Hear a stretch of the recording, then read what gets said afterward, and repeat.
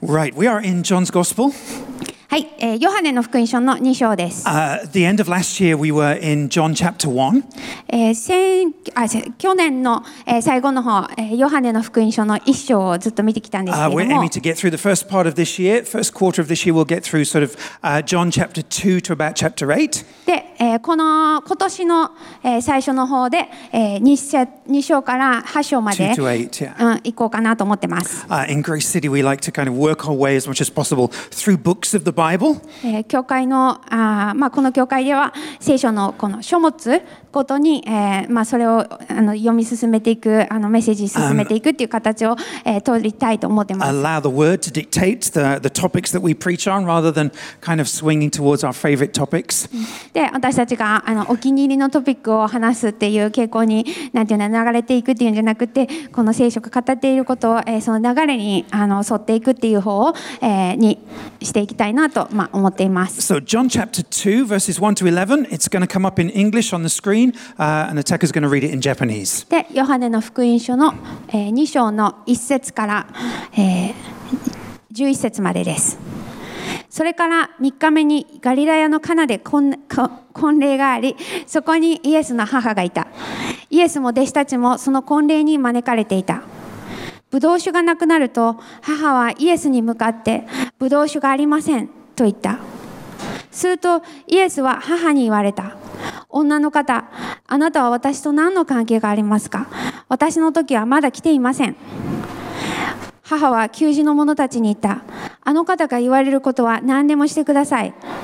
そこにはユダヤ人の清めのしきたりによって石の水がめが6つ置いてあった。それぞれ2あるいは3メトレテス入りのものであった。イエスは給仕の者たちに言われた。水がめを水でいっぱいにしなさい。彼らは水がめを縁までいっぱいにした。イエスは彼らに言われた。さあそれを汲んで宴会の世話役のところに持って行きなさい。彼らは持って行った。宴会の世話役はすでにブドウ酒がなくなっていた、そのブドウ酒になっていたその水を味見した。汲んだ給仕の者たちはそれがどこから来たのかを知っていたが、世話役は知らなかった。それで花婿を呼んでこう言った。皆はじめに良いブドウ酒を出して酔いが回った頃に悪いのを出すものだが、あなたは良いブドウ酒を今まで取っておきました。イエスはこれを最初の印としてガリラヤのカナで行い、ご自分の栄光を表された。それで弟子たちはイエスを信じた。So in John chapter 1, Jesus had begun to call his disciples. なのでこのヨハネの福音書の、一章の最後の方で弟子たちを集めていっていました。Then in verse 11 of John chapter 2, John says that to Jesus' miracles as these are a sign. で、この2章の11節のところには、イエスはこれを最初の印として行ったというふうに書いてあって、最初の印っていう言葉が出てきてます。This the first of his signs. これが、いろんな印がある中の、最初の印だったと。And that's important. で、これ大事です。Because it means it's not just, Jesus' miracles are not just a part of him expressing his power. なぜなら、この、印っていうのは、ただ単にイエス様が自分の力をこう見せている、それだけではないからです。They are signs which point us to who Jesus is.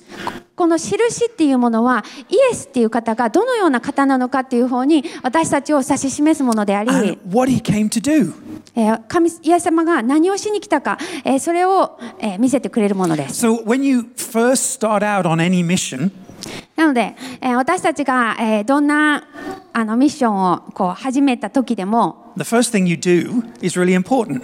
まず最初に何かをする時って、まず最初に何をするかって大事ですよね。It sets the scene for the rest of the mission. で、ここから起こること、このミッションの何かっていうのが、この最初のなんていうんだろう、印象を決めますよね。So Jesus' first sign wasn't to feed the poor. なので、イエス様の最初のこの印っていうのは、貧しい人に与えるっていうことではなかったし、It wasn't to heal the sick. 病んでいる人をこう癒すことでもなかった。 It wasn't to raise the dead. そして死人を蘇らすことでもなかったんです。 His first sign was to turn water into wine and to keep the party going. このイエス様がした最初の印っていうのは水をワインに変える、そしてこのパーティーが続いていくようにっていうふうに、する、それが彼の最初の印でした。 So there are three key things that I want to pull out of this passage, なので、この箇所から3つのことを引き出していきたいと思います。 which I think help as a sign to Jesus' mission. そして、それが私たちの、イエス・キリストのミッションというものに私たちをこう、指し示してくれるものだと思い So ま we're す。 going to look at the 6 stone jars. なので、3つの、石の水亀を見ていきま We're going to す。 look at why Jesus referred to his mother as woman. そしてお母さんのことを母ではなくって女の方ってなぜ呼んだのか。 And then we'll finish with this whole thing of turning water into wine. そして水がブドウ酒になったっていう、そのことについて見ていきたいと思います。 So back in Jesus' time, weddings were a big thing. この、イエス様の生きてたこの当時っていうのはこの婚礼結婚式っていうのはすごい重要なものでした。 Even bigger than the typical wedding in Nagoya. 名古屋の結婚式よりも多分大きかった。Back then, a wedding would go on for 4 or 5 days. この結婚式がまあ 4,5 日続いていくっていう、そのようなしきたりで、 The entire neighborhood was involved. そしてそのなんていうの家族だけじゃなくてもうその近所の人たちも巻き込むような、大きな出来事だったんです You ね。 had to pity the father of the bride, right? Paying off for all of that. もうそんなにいっぱいお金を出してるね、花嫁のお父さんかわいそうですよね。 And it was the wine that turned a community gathering into a party. でもこの、ブドウ酒っていうのがある、そのことによってこの婚礼っていうものが、まあ、パーティー、なんていうんだろうお祝いになっていたわけです。 Now, back in Jesus' time, like in Japan, そしてこのイエス様の時代も、まあ、日本と同じように、 it was an honor-shame culture. こう敬意っていうものと恥っていうものが存在する、そのような、文化でした。 So to run out of wine was deeply embarrassing for the family. なのでこのブドウ酒がなくなる途中でなくなってしまうっていうことはその催し物をこう出していた家族にとってみればひどく恥を被ることだったんです See, ね。 back in Jesus' time, to sit and eat with people, that was a real sign of friendship.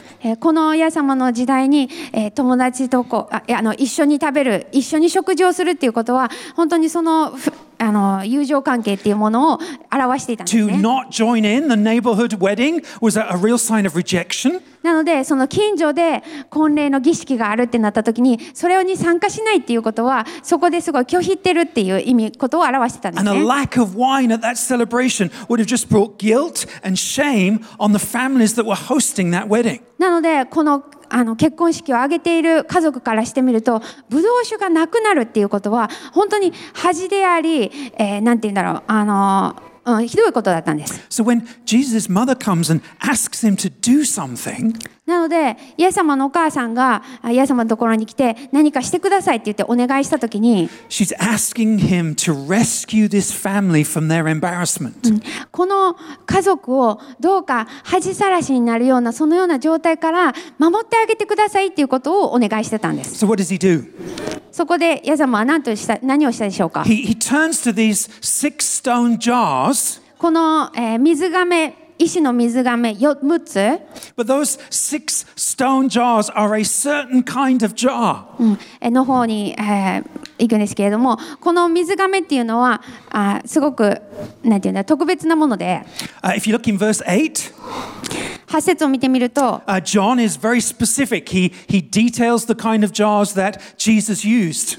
6節のところにこのイエス様が言っていたその石の水亀っていうのがどういうものかっていうことを細かくヨハネは書いています。There were 6 stone water jars there for the Jewish rites of purification. ユダヤ人の清めのしきたりによってしきたりのためにあるそのような石の水亀だったよと。You know, if that wasn't important, John could have just said, oh, it's, Jesus used a few jars. なので別にこれが大事なことじゃなかったらいくつかの石が何だったっけ水亀を使いましたで終わればよかったんだけれども。Jesus didn't just use something that was lying around. He chose something that had a specific purpose. でもイエス様はここでちゃんとした使用目的があるものを使ったんです。They were what the Jews typically used for ceremonial washing and cleansing. この水がめっていうのはユダヤ人たちがその水の清め、自分を清めるために洗う、それに使う水を溜めている、そのようなものでした。The Old Testament tells us that it was typical for the Jewish people to wash themselves and cleanse themselves as an act of worship to God. 旧約聖書を見てみても、その神様を礼拝するっていう行為、その中に自分の体を清め洗うっていうことも含まれているっていうことが分かります。This was how they cleansed themselves from sin. そうやってしながら自分を、罪から清めるんです。And Jesus has come to bring atonement for sin. そしてイエス様は、この罪というものに、終わりを決着をつけるために来てくださいました。That's his mission. それがイエス様の、ミッションでした。 And 使命でした。his first miracle そしてイエス様の最初の奇跡は is to rescue this family hosting this party from their guilt and shame. この結婚式を行っている家族を恥や罪悪感から守る、救い出すということだったんです。 It's very easy for you and I to kind of generalize guilt and shame. で、私たちにとって恥とか罪悪感とかっていうものをなんとなく考えるっていうことは簡単なことです。You know, they're words in the Bible and we kind of know what they mean. Let's move on. なんか聖書的なそういう言葉で、なんとなく意味は分かると、それでいいやって。Let's help make it a bit real. でもちょっとリアルに考えてみましょう。What would happen if all your inner thoughts were audible to everybody else?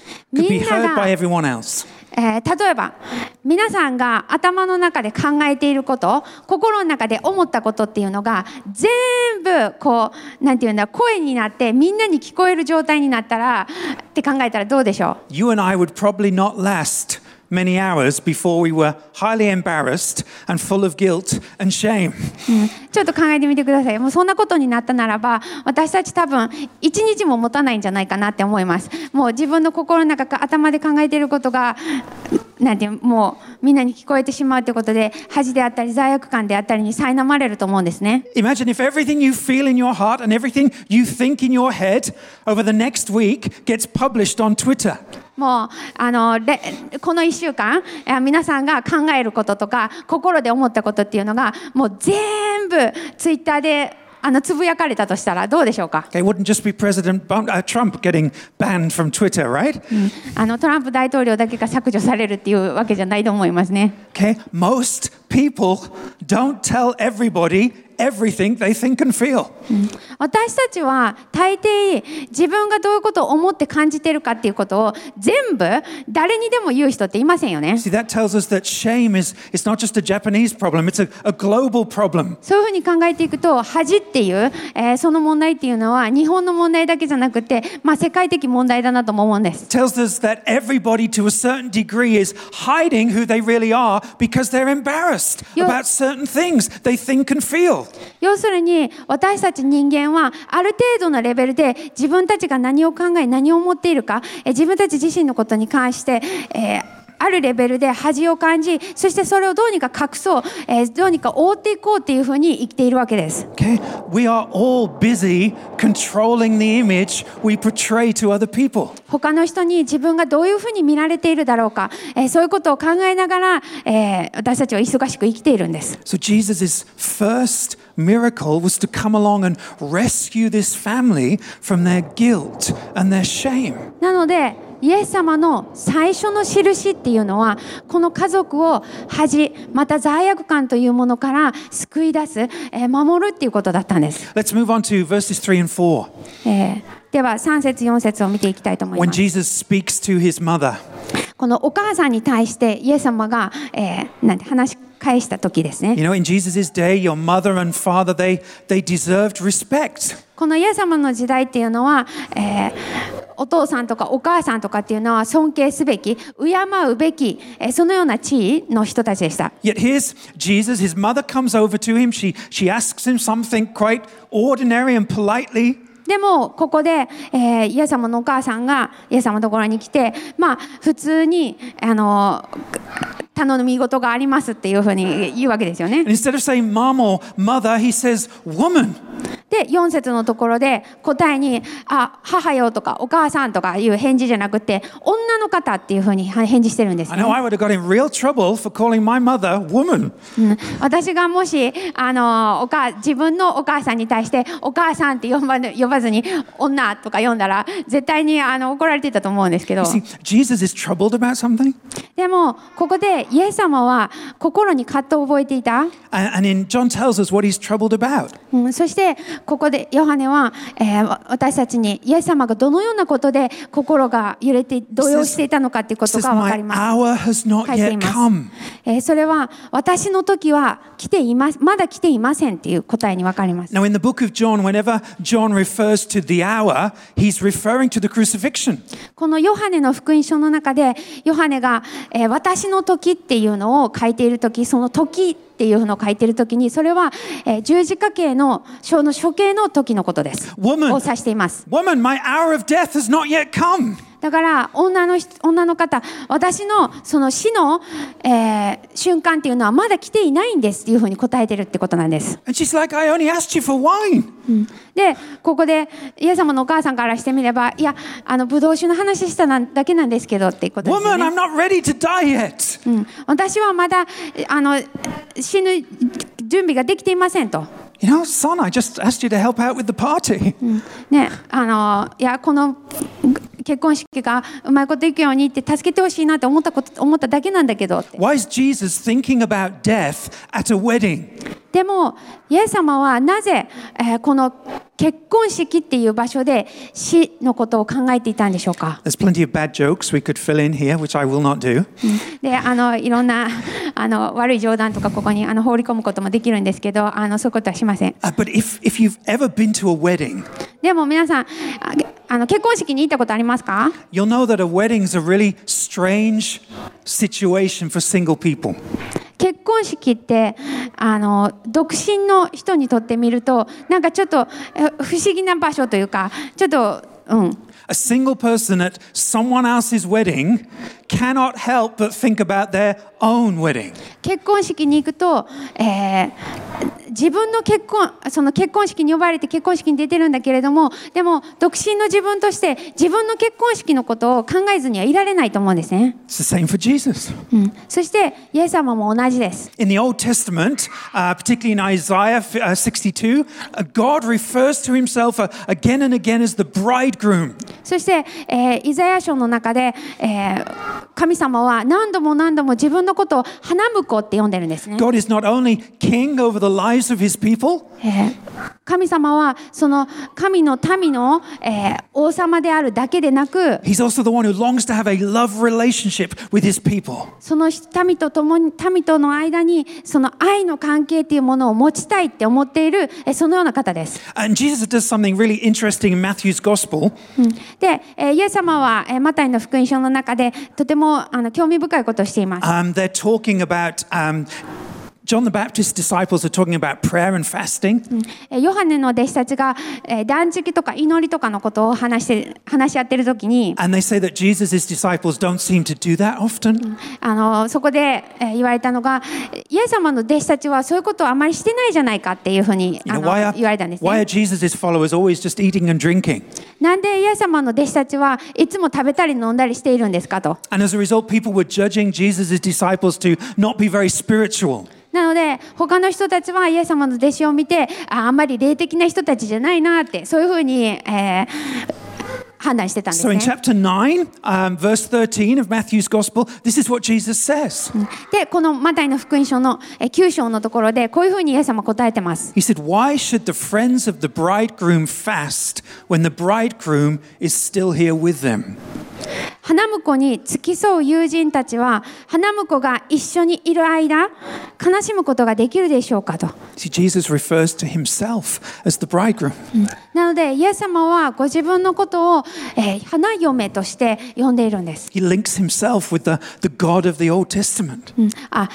花婿として言ってるんですね。で、そしてその旧約聖書で表されていた神様と自分を結びつけているわけです。The same John who wrote John's Gospel also wrote the book of Revelation.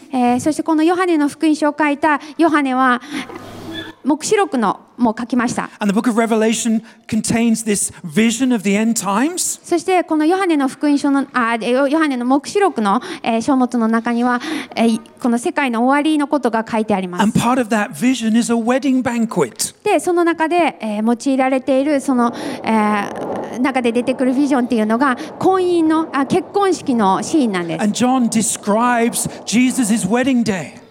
ヨハネがそのイエス様の結婚式の日っていうのを描いています。He says Jesus comes down dressed as a bridegroom. イエス様がその花婿として、花婿のような格好をして出てくると。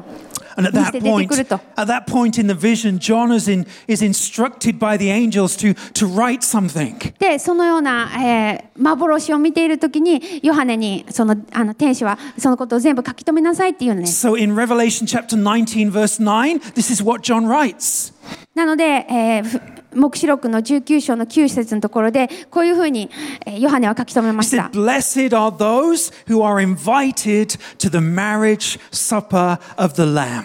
御使いは私に子羊の婚宴に招かれている者たちは幸いだと書き記しなさい。History ends with this wedding banquet. なので歴史っていうものがこの結婚式で終わるんですね。And on that day, all those who love Jesus Christ by faith today will see Jesus Christ by sight. そして、イエス・キリストを信じている人たちが、もう自分の目でイエス・キリストを見るその日が来るっていうことです。And here's Jesus at a wedding thinking about that wedding.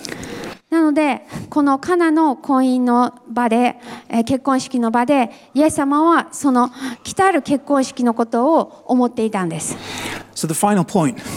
なので最後のポイントになりますが、In Jesus' time, wine was drunk from a cup and not a wine glass. このイエス様の時代っていうのは、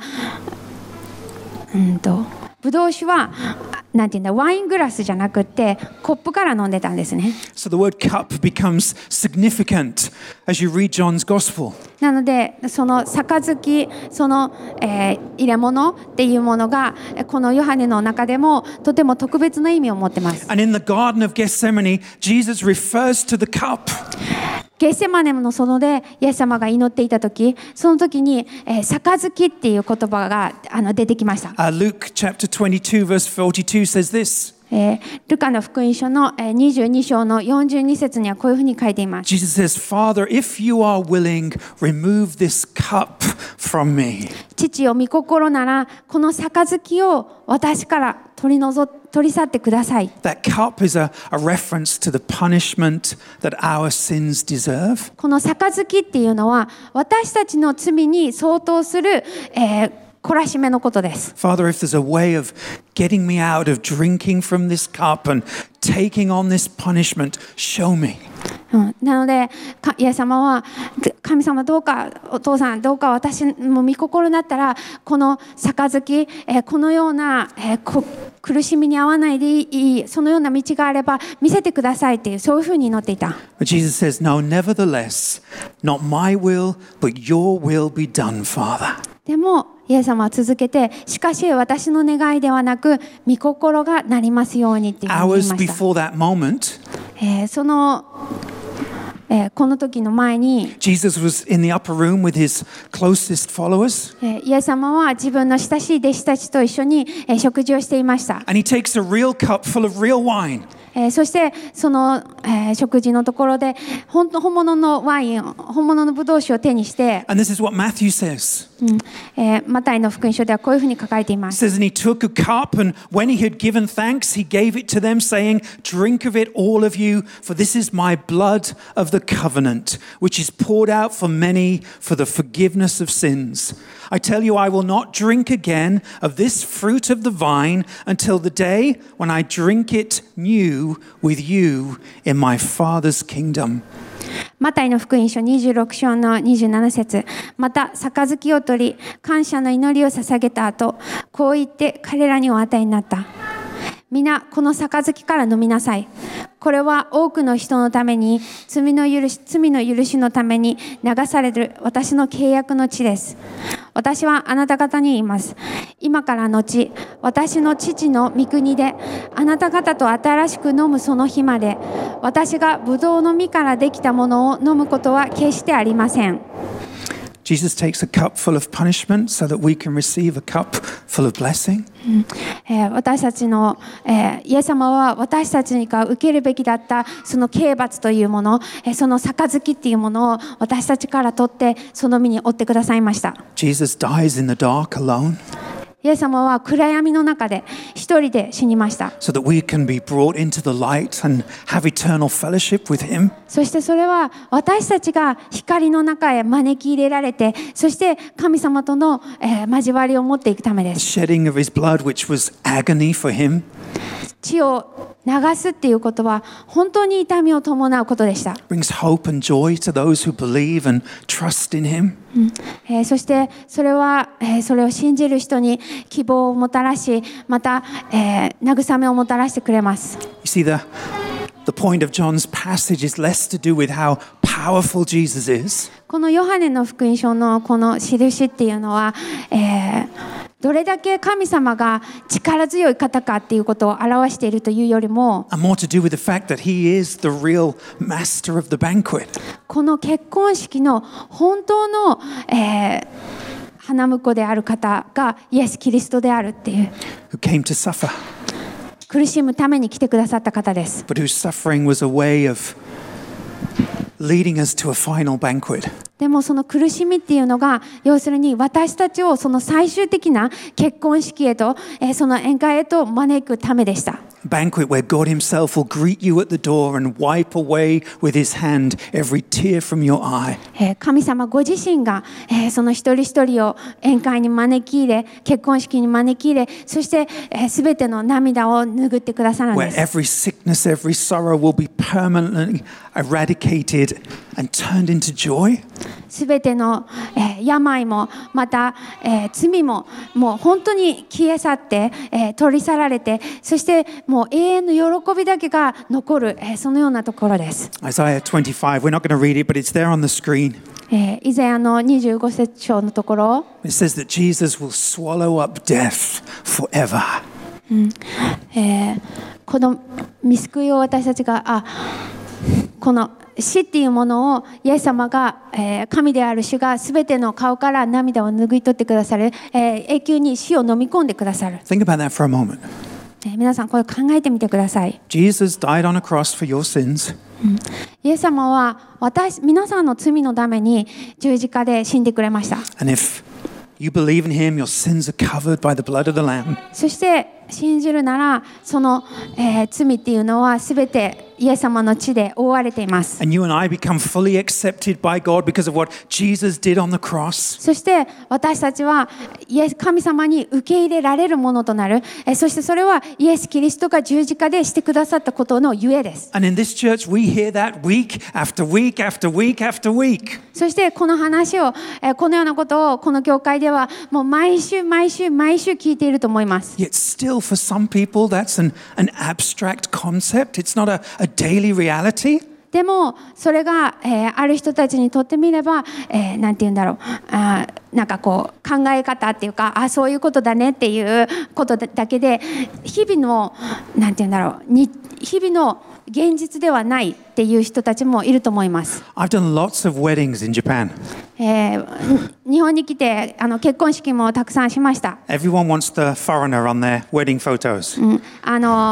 結婚式の写真を撮った時に外国人の人が出席したっていうのがなんて言うんだろう、嬉しいっていう日本の風習。 I'm not complaining because I get lovely food afterwards. So. で何のも文句はありませんっていうのが結婚式の後大抵おいしいご飯をいただいて帰るから。But I'm usually standing in front of the bridegroom. でもその式をするときに、花婿の前に立ってるわけですよね。 And the doors at the back of the chapel open and I often see the bride before him. そして扉が開いて、そして花嫁が、向こうに立っているのが見えるときに、花婿が見る前には、私が先に見えていることが多いんですが。Now, every man and woman has imperfections about the way they look, right? でも人間って女の人も男の人も、なんていうんだろう、見かけに関してはどこか完璧ではないわけですよ So ね。 in the months leading up to a wedding, なので結婚式までのその数ヶ月、you know, the women are carefully thinking about the dress and the makeup. 女の人は一生懸命ドレスのこと考えて、メイクのこと考えてって。How do I best cover over those imperfections? そして自分の不完全な部分をいかに隠すことができるだろうかって考えますよね。And at every wedding I've ever been to, そしてどの結婚式もafter all that effort on the bride's part to look beautiful, そうやって花嫁さんが一生懸命自分が綺麗に見えるようにっていうふうに、努力してきて、there's a moment where the bridegroom turns around to look at her walking down the aisle. でも花婿が花嫁の方を見る瞬間があるんですね。And every single wedding I've been to and every single bridegroom I've stood in front of turns around at that point and goes, wow, she's beautiful. 私が行った結婚式、どの結婚式も、本当にどの花婿もその花婿が花嫁を見たときに、わあ、すごい綺麗って思うっていう And out of の all を the 見てき weddings ま I've し ever た。 done, I've never felt once that any one of those bridegrooms was being insincere. で、その結婚式の時に、あの人なんか本気じゃないなって思ったとかっていうことは一回もありません。Whatever she might look like normally. その花嫁が普段どういう風な見かけであったとしても、 On the wedding day, she looks beautiful. もう結婚式の日には美しいんです、彼女 And は。 all the imperfections are covered and washed away. もうすべての不完全なところっていうのが覆われ、そしてまたもうそれが洗い流されてるわけです。 And Jesus says, I'm your bridegroom. そしてイエス様は、私があなたの花婿だよって言ってるんです。 He says, this is the kind of relationship I have with you. このような関係を私はあなたと持っているんだよっていうことをイエス様が言ってるんです。 This is the extent to which I look at you and I delight in you. もうイエス様が言っているのは、もうこれだけ、それほどに私はあなたのことを見て、あなたを美しいと思い、あなたのことを喜んでいるんだって。 And like every bridegroom I've ever witnessed, そして私が見てきた花婿、 Jesus looks at his bride and he knows he'll do whatever it takes for her. 本当にもうそうですけれども、イエス様も花婿として花嫁のために私はどんなことでもするっていうその覚悟があるんです。 How can I have that kind of confidence today? そのような確信を私たちはどのように持つことができるんでしょうか。 Because Jesus has already done what it takes on the cross. イエス様がもうそれに必要なことすべてもうなしてくださったんです。 He 十字架の上 became で。 obedient to death, even death on a cross, in order to cover all of my imperfections. もうイエス様はもうそのすべてを十字架でしてくださった。その十字架の死にまで従う、そのために、私たちのもとに来てくださり、そして私たちの不完全さっていうものを洗い流してくださったんです。 When you and I come together as a church and we drink from that cup at communion, 皆さんが、私たち、教会として一つに集まり、そして聖餐式の杯を取るときに、 that's what we're supposed to taste and see.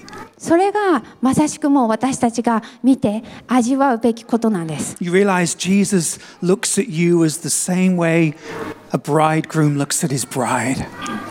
花婿が花嫁を見るときのように、イエス様が皆さんのことを見てくださっているんです。 And when you know that, そしてそれが本当に分かるときに、 you start to know a joy that is steadfast and unchanging. 安定した喜びっていうものを知ることになり、そしてSteadfast and unchanging joy. そして変わらない喜びっていうものを、知っていきます。 And today we experience that by faith. そして、今日私たちはそれを信仰を通して、体験しています。But in eternity, we'll experience that by sight. でも永遠っていうところに迎え入れられた時に、私たちはそれを見て、知ることになるんです。I'm going to invite the worship band up because this is where I'm going to finish. はい、終わっていきますけれども、You see, there are people in our churches 私たちの教会の中にも who profess Christian faith, いろんな教会の中の、人たちの中にも、こう信仰を告白する人たちが、たくさんいます。people who've been baptized, 洗礼を受けて、people who serve in church. 教会で奉仕して、 But when revival comes, when transformation touches their life, でもリバイバルが来るとき、その自分の心の中で変革が起こるとき、 they realize they never really experienced new birth. They never really knew that steadfast and unchanging joy. 本当は私はその安定した変わらない喜びっていうのを知らなかったんだっていうことに気づかされることがあります。And that's because church can easily become about other things.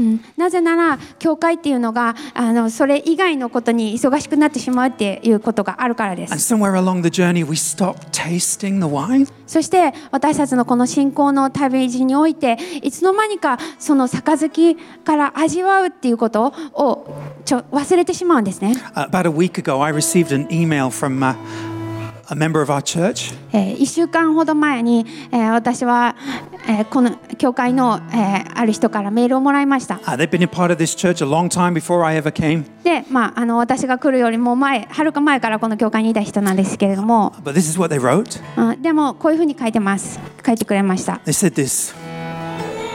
はい、こういうふうに書いてくれました。Today, for the very first time, I understood not only in my head, but also in my heart that Jesus died for me.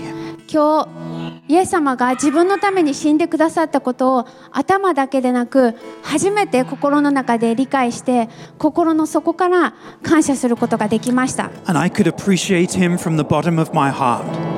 イエス様が心の底から本当にイエス様がしてくれたことを感謝することができました。Even though I had known that Jesus died for me, my heart wasn't stable regarding this truth. イエス様が私のために死んでくださったっていうことを知っていたけれども、でもこの真理において私の心は安定していませんでした。Today was the very first time I understood the gospel. でも今日初めて福音を理解しました。I'm not strong. 私は強くはないです。 And I know I will have ups and downs. 浮き沈みもあると思います。 But today, I became sure that I will be okay. でも私は大丈夫なんだって初めて確信しました。 That's renewal. これが刷新です。 That's transformation. こうやって私たちは変えられていくんです。 That's the beginnings of revival. こういうのがリバイバルの始まりなんです。 And when the gospel becomes more than just a way to enter the Christian life, 福音っていうものがこのキリスト教にクリスチャンになるその始まりのなんていうんだろう、戸口にあるものっていうんじゃなくて、 when it becomes something you taste and see is good on a daily basis, 本当に神様が良い方だっていうことを日々味わっていくときに、 then you'll find it easier to respond as Jesus' mother responded in verse 5. イエス様が、のお母さんが、5節のところで応答したような応答を私たちもしていくようになります。 Verse 5 says this. 5節にこういうふうに書いています。 His mother said to the servants, 母は給仕の者たちに言った。 Do whatever he tells you. あの方が言われることは何でもしてください。 Let's stand together. Let's pray. では立ってください。祈りましょう。 Father, what a privilege to gather together in your name. 天の父なる神様、こうしてあなたの名前において集まることができるこの特権を感謝します。 What a privilege to share and speak of good news again and again and again. この良い知らせを何度も語ることができる、またこのニュースを聞くことができる、それを感謝します。 Help us never to take good news for granted. どうかこの良い知らせを私たちが当たり前と取ることがないようにしてくださ Help い。 us to never think we've moved beyond the gospel. 私たちが福音を超えていける福音の向こうに行けるというふうなそのようなふうに思うことがないようにしてください。 Holy Spirit, come help keep the good news a reality in our lives. 聖霊様どうか、この良い知らせが私たちの現実でありますように。 Even when we think we know it. 私たちが知っていると思う時でも、どうぞ思い出させてください。 Strengthen the joy of the gospel in each of our hearts. どうぞ神様、私たちの一人一人の心の中でこの福音の喜びを教えてください。 Lord, any who feel they've become lukewarm towards you, Lord, just pour the fire of your Spirit upon them. どうぞ神様、信仰生活において生ぬるくなってきている、人たちがいればどうか、また神様あなたに会って、強めてください。 Help them taste the wine again. どうかその杯、味わうことができますように。 In the name of Jesus Christ. イエス・キリストの皆によってお祈りします。Amen. アーメン。